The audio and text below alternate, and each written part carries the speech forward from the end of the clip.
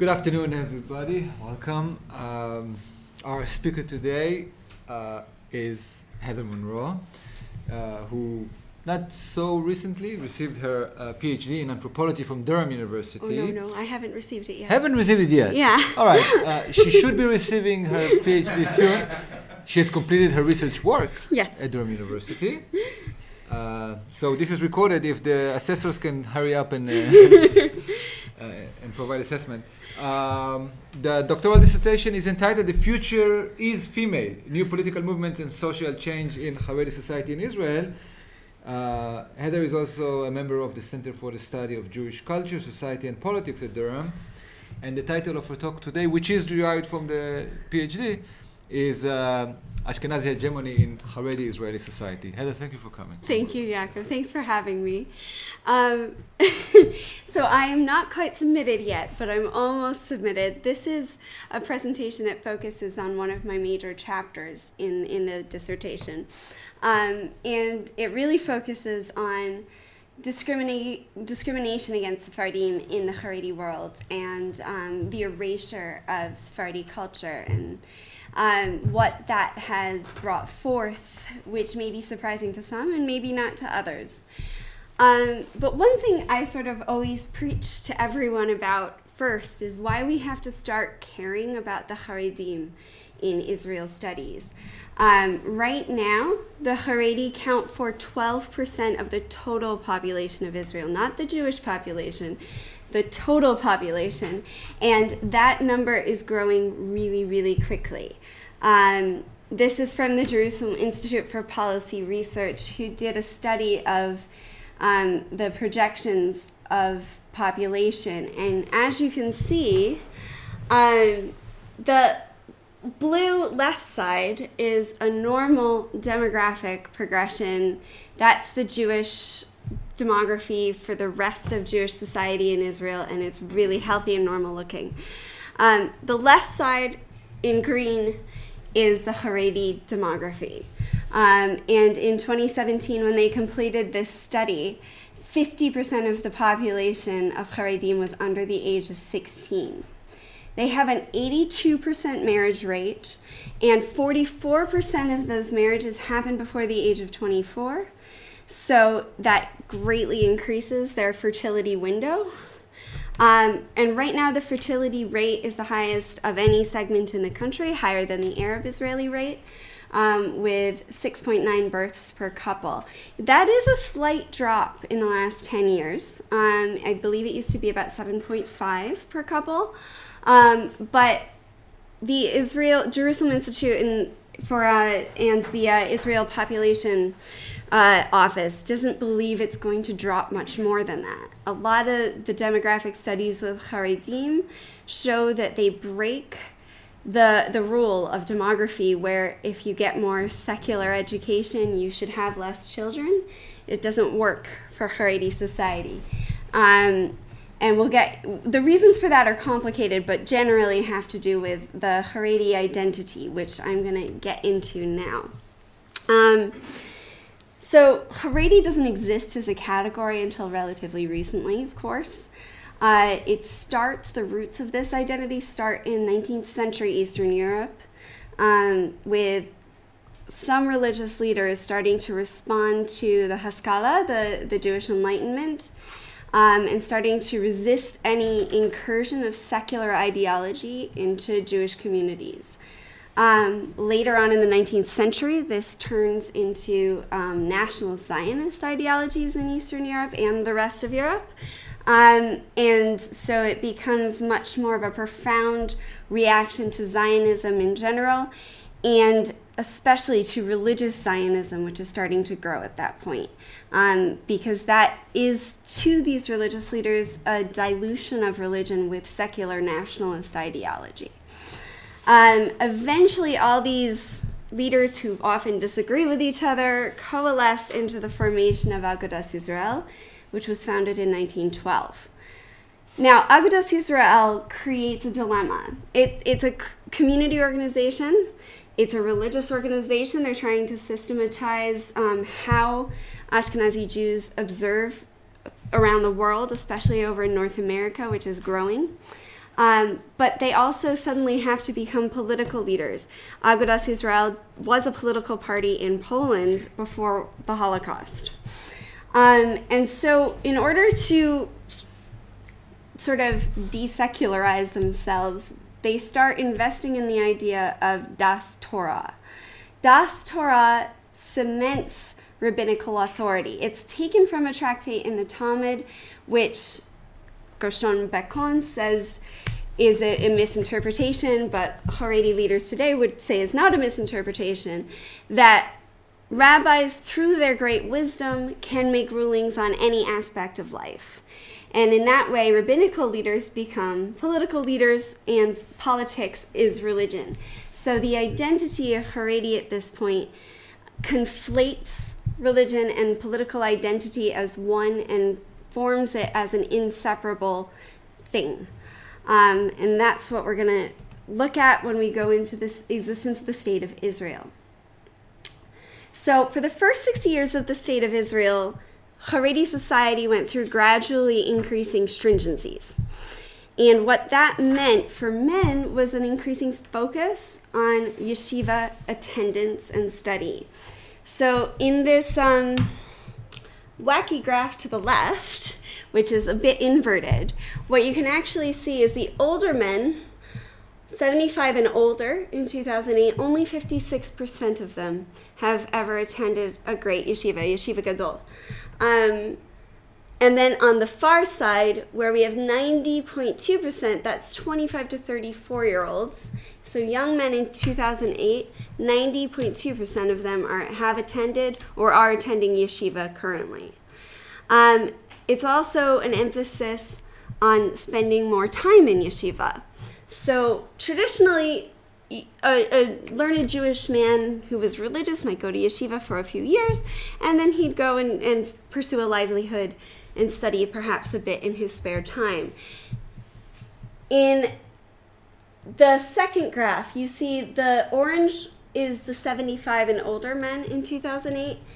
More than half of them have spent between 1 to 8 years of study in yeshiva, and about a third only have spent 16 or more years studying in yeshiva.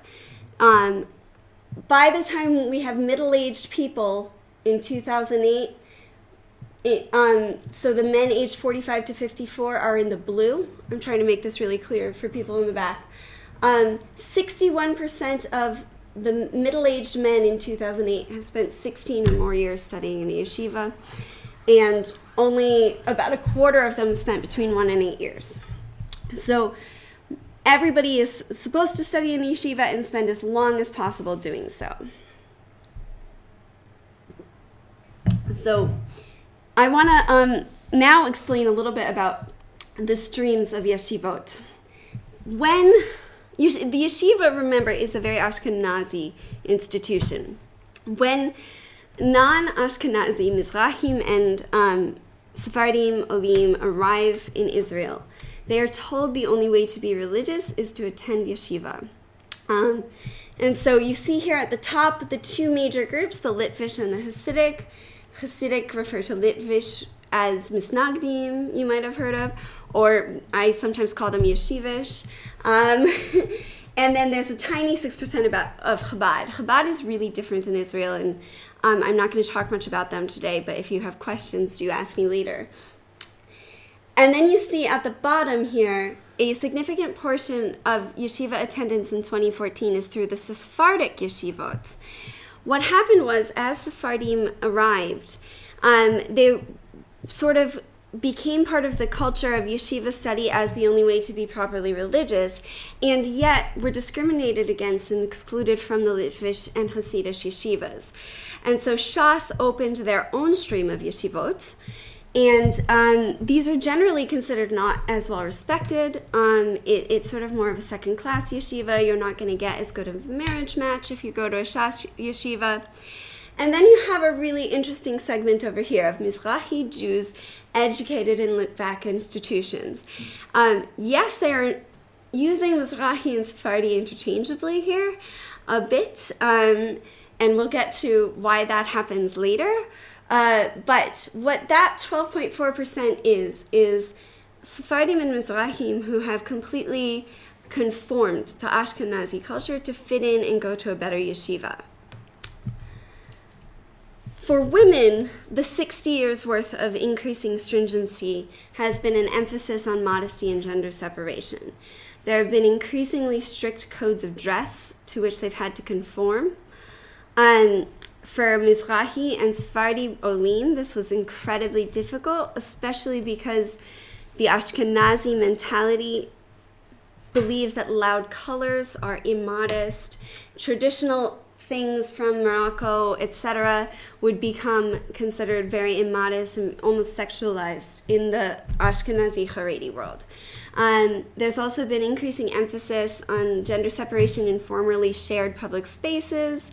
I'm sure many of you are aware of the removal of images of women from advertisements, magazines, even children's books.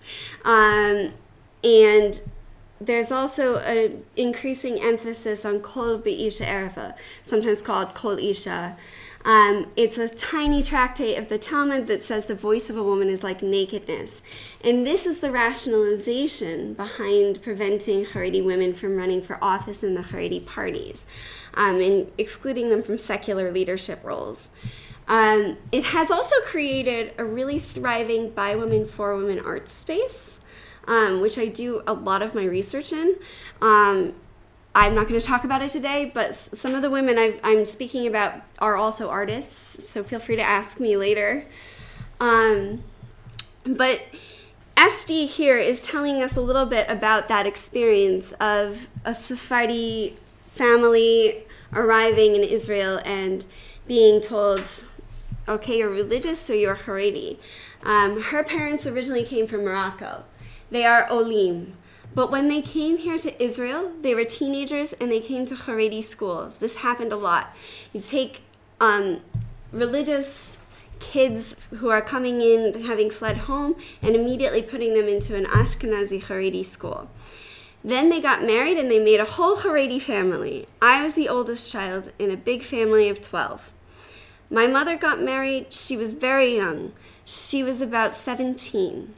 As a Mizrahi girl, I was educated through the Ashkenazi schools. So Esti grew up in Sfat, and there wasn't a Shas school for her. So she went as a minority to Beis Yaakov being the famous Ashkenazi Haredi girls' school. I have Sephardi friends, but we were a minority in the class. Again, she's using Mizrahi and Sephardi interchangeably, and we're going to get to that in a minute. In the last 10 years, we've seen some really rapid change in the Haredi world. Because Haredi women ended up being the wage earners while men were in yeshiva, there was a lot more secular education for them. This created a big crisis in the home.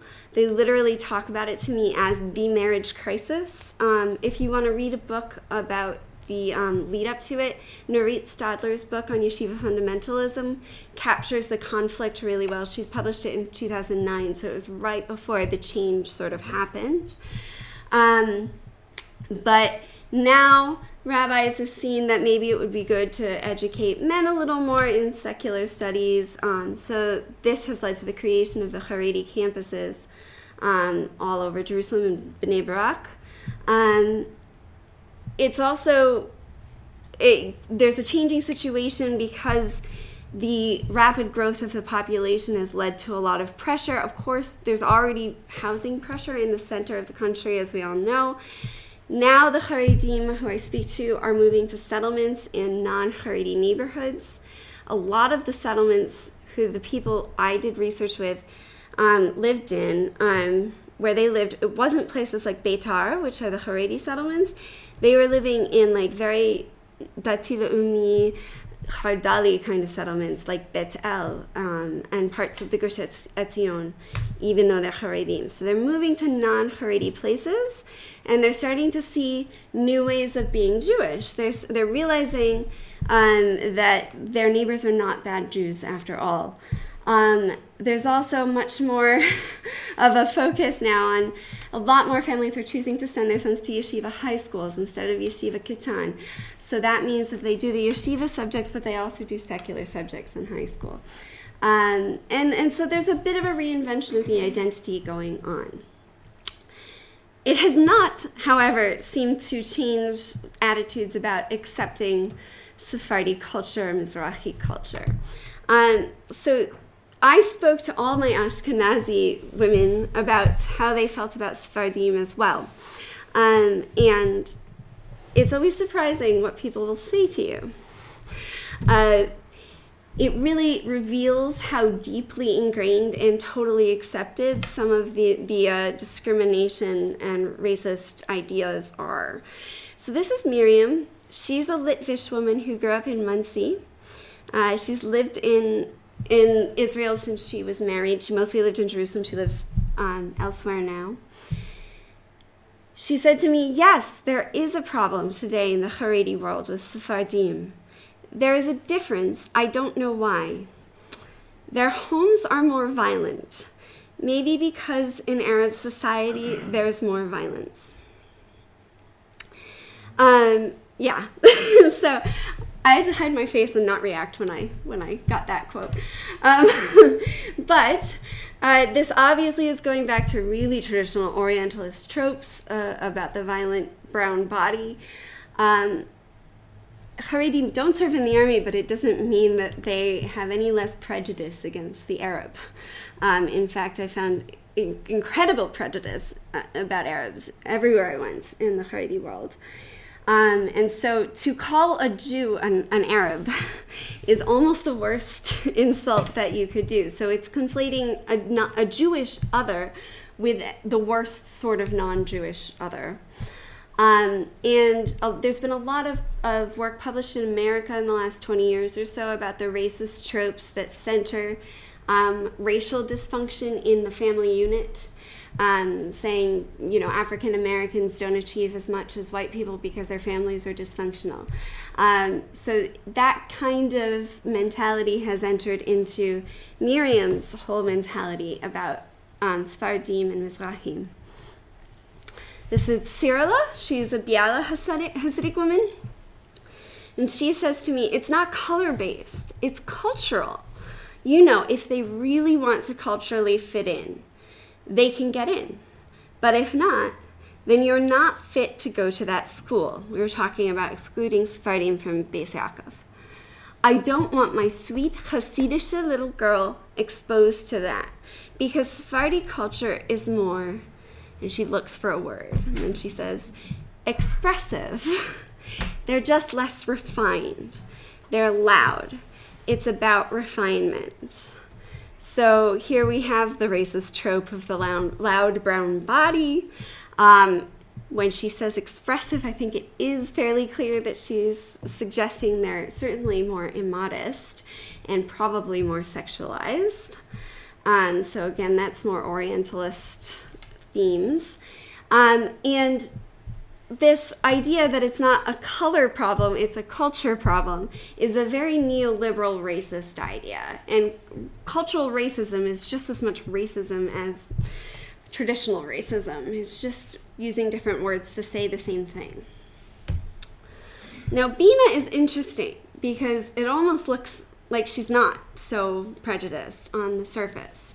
She's a Litvish woman, but she worked for 20 years for Shas. She has been part of the Sephardi community. She gets along and has many friends in the Sephardi world. And so when I asked her about it, she said to me, in 10 years, look, it's not going to matter. No one cares these days. My nephew just married this beautiful Moroccan girl. She's so dark and lovely. Their kids will just be Jewish. Everyone is intermarrying now. By the next generation, we will all just be Jewish. The differences will be gone. And that's where you get to the crux of it. The differences will be gone. She's not happy her son is married to a Sephardi girl because her son is going to get dafina. She still wants him to eat cholent on Shabbos. And she doesn't want him to go to yeshiva in a beautifully embroidered shirt made by his wife. She says some very, exotic brown beauty kind of tropes that, again, go back to Orientalism. What she's really talking about is the erasure of Sephardi culture. No one cares so long as Sephardi Haredi Jews conform to Ashkenazi cultural norms. And talking to Esti, who's very aware of all the discrimination and has responded to it powerfully, she also is sort of experiencing a certain kind of erasure of the distinctions and the uniqueness of Mizrahi and Sephardi culture. And this goes to the crux of why everyone is using Mizrahi and Sephardi interchangeably. So at the end of that last quote I used from her, she says, as a Mizrahi girl, I was educated through the Ashkenazi schools. Beis Yaakov. I have Sephardi friends, but we were a minority in the class. So I said to her, wait, Mizrahi, not Sephardi? She just told me she was Moroccan. Esti says, Mizrahi, Sephardi, it's all the same. Here, it's the same. Like, it's not the same meaning, but in Israel, when you say Sephardi or Mizrahi, it's the same. It's all the people who came from the Islamic countries to Israel. And so I want to press her on this and see how much she's sort of erased this internally. And so I say, but North African is different from Yemen, yes? And Esti says, it's totally different, yes, but here it's all the same class. And I said, they're not Ashkenazi. And Esti says, yeah, they are the others. So as the other, that is one more reason to my criticism. So we were talking about when she started to rebel. So what she's talking about is the erasure of these distinctions because it really is the creation of an underclass. I don't know much about this situation in the broader Israeli society, but I have the sense that it's not just an underclass situation in the Haredi world. I think this is somewhat mirroring generally Israeli society, but please feel free to tell me more about that after, when I'm done. And this is a really strong example about how anti-Sephardi discrimination works, and also how religious women use their agency in a very non-liberal religious way to achieve what they need to achieve. So this is Ruth's story. Ruth Kolian formed the Haredi Women's Party, which I will talk more about in a little while. She lives in Petach Tikva, and the Aguda overseeing Beis Yaakov is much better than the Shas school, so she wants to send her daughter there, and she contacts Beis Yaakov, and they're rejected. So she seeks help with a Sephardi Shas rabbi. He says his daughter's already at that Beis Yaakov. He doesn't want to jeopardize her position, so he's not going to advocate for Ruth. So she sort of takes it into her own hands, and she calls up she's got lots of chutzpah, and gives them a fake Ashkenazi name that has a lot of yichus. Yichus is like the respect within the Haredi community. It's a name that comes from lots of great rebbes. And immediately she is offered a space, and they say, come over and sign the papers. So she arrives, and as soon as they see her, they say, no, we're not letting you sign these papers. So she appeals the decision first to the school board and then all the way up to the top to the Minister of Education for Independent Schools, who oversees the Haredi schools in Israel. And eventually she gets told to come in and sign the enrollment papers. So this is what happens when she gets to the office. It's very small, so I'll read it for you. I arrived at the office of the headquarters for the independent schools, and he said, no. I said, why? You just told me I could come and sign the enrollment papers. He started screaming, shame on you! All these people doing work for you. And you speak. He's implying she is impertinent. No, we will not accept you. I waited in the office for 2.5 hours, telling the secretary, I told my daughter I would buy her a backpack today. I'm not leaving until I can buy my daughter a backpack. I read Tehillim, Psalms, and cried. The rabbi came back, but I made him wait because I was in the middle of a tehillah.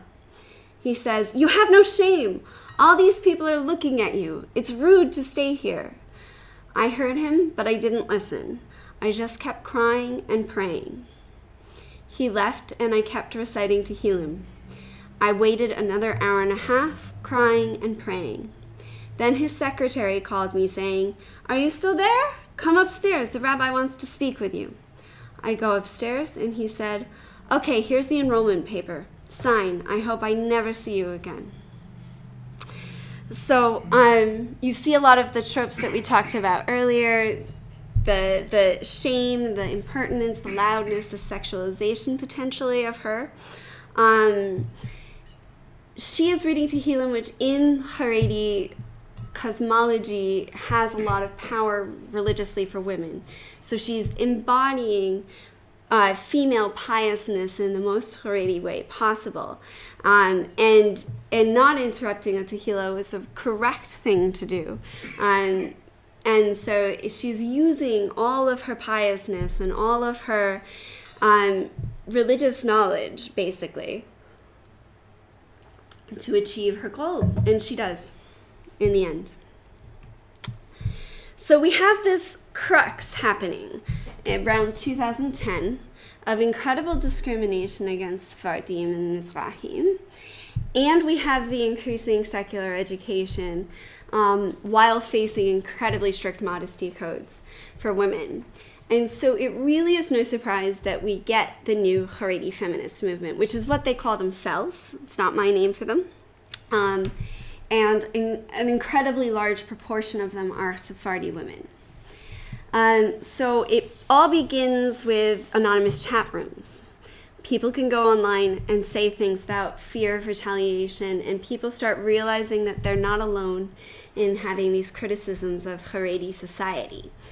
These transfer into WhatsApp groups, and then eventually a group of women, it's about 15 or 20 women, who decide to meet at a bakery in a Tel Aviv mall, somewhere no Haredim will be.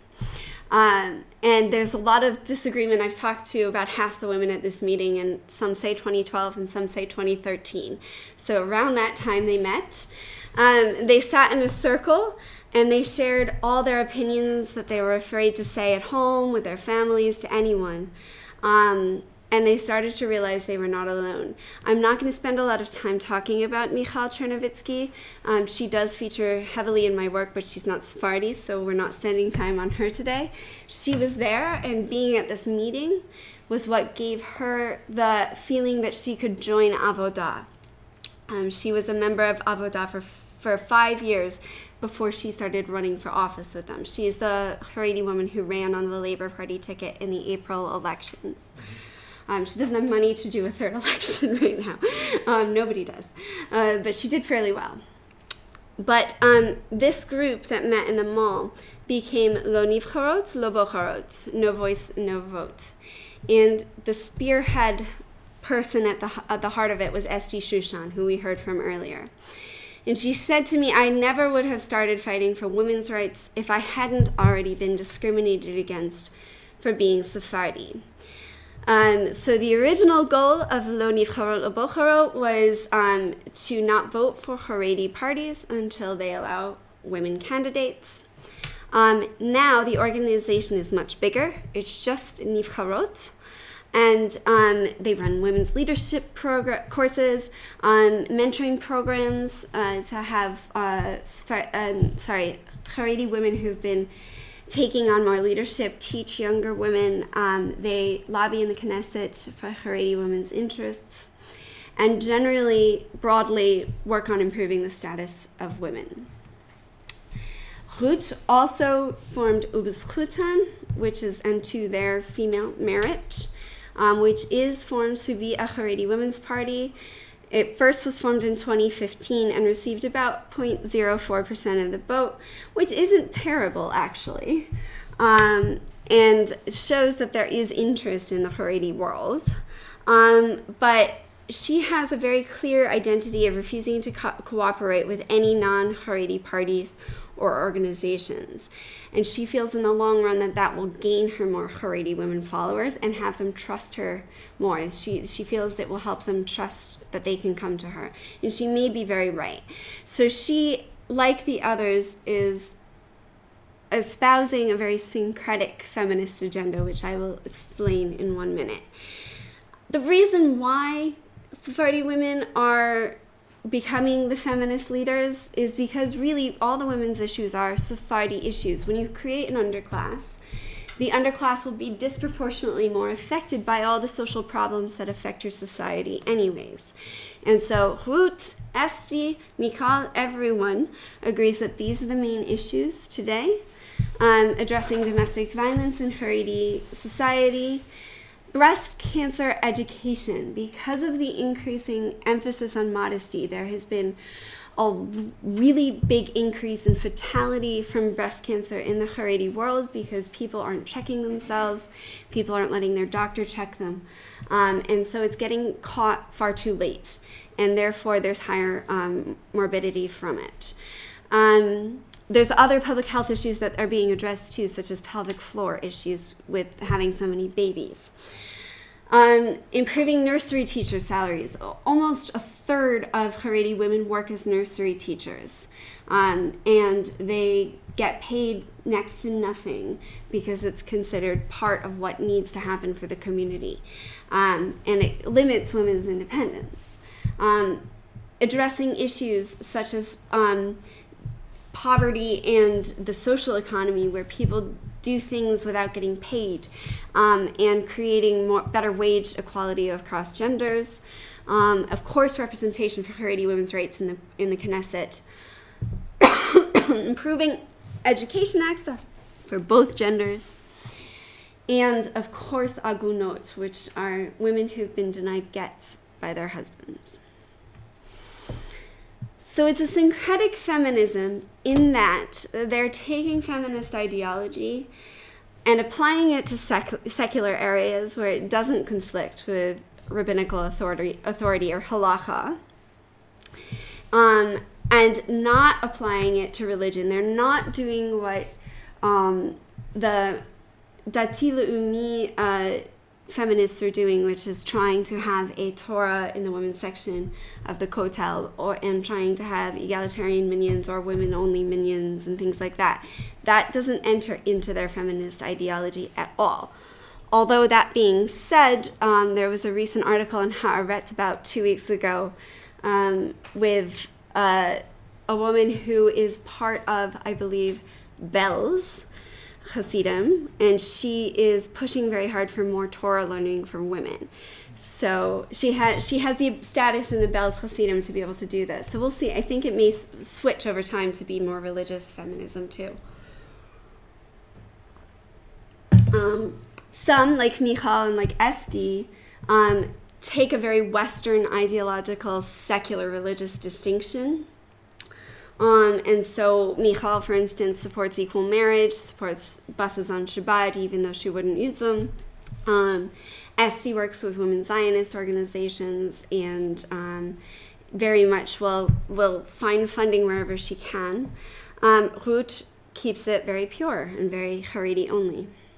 And I think that's very representative of sort of the future generally in Haredi society. So what does it mean for the future? I think Haredi society is becoming more plural.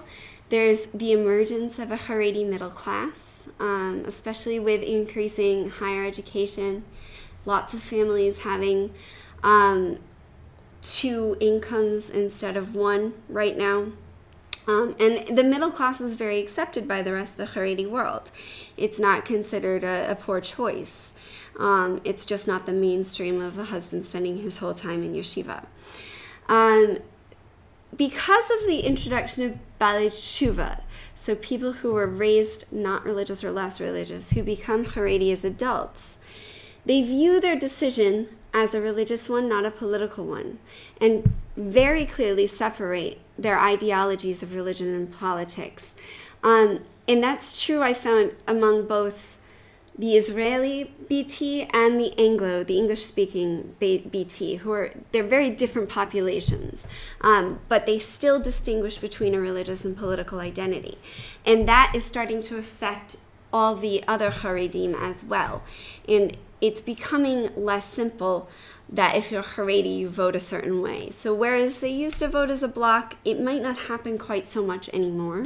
And there's going to be new, more liberal movements coming out of Haredi. There are rabbis who take very liberal positions on things like wage equality. What it really will look like is a syncretic incorporation of these secular ideologies, where they'll take what works for the Haredi world and they'll leave what doesn't. There will still always be a Haredi identity, a pure, we are the true Jewish, unadulterated religious purity identity within the Haredi community. But they're going to use secular ideas as it works for them, and that will gradually change them. There's also always going to be an extreme part. There's always going to be people who tend towards Naturai Karta and the extreme anti-Zionists. But they're already considered a minority. They were considered sort of their own thing separate from Haredi in 1934 or 5 when they were formed. So there will be an increasingly wide spectrum of the Haredi world, but we're going to have to care about it because they will be a very, very big portion of the future of Israel's population and therefore decision-making and political process. So thanks. Thank you. Thank you so much. Thank you.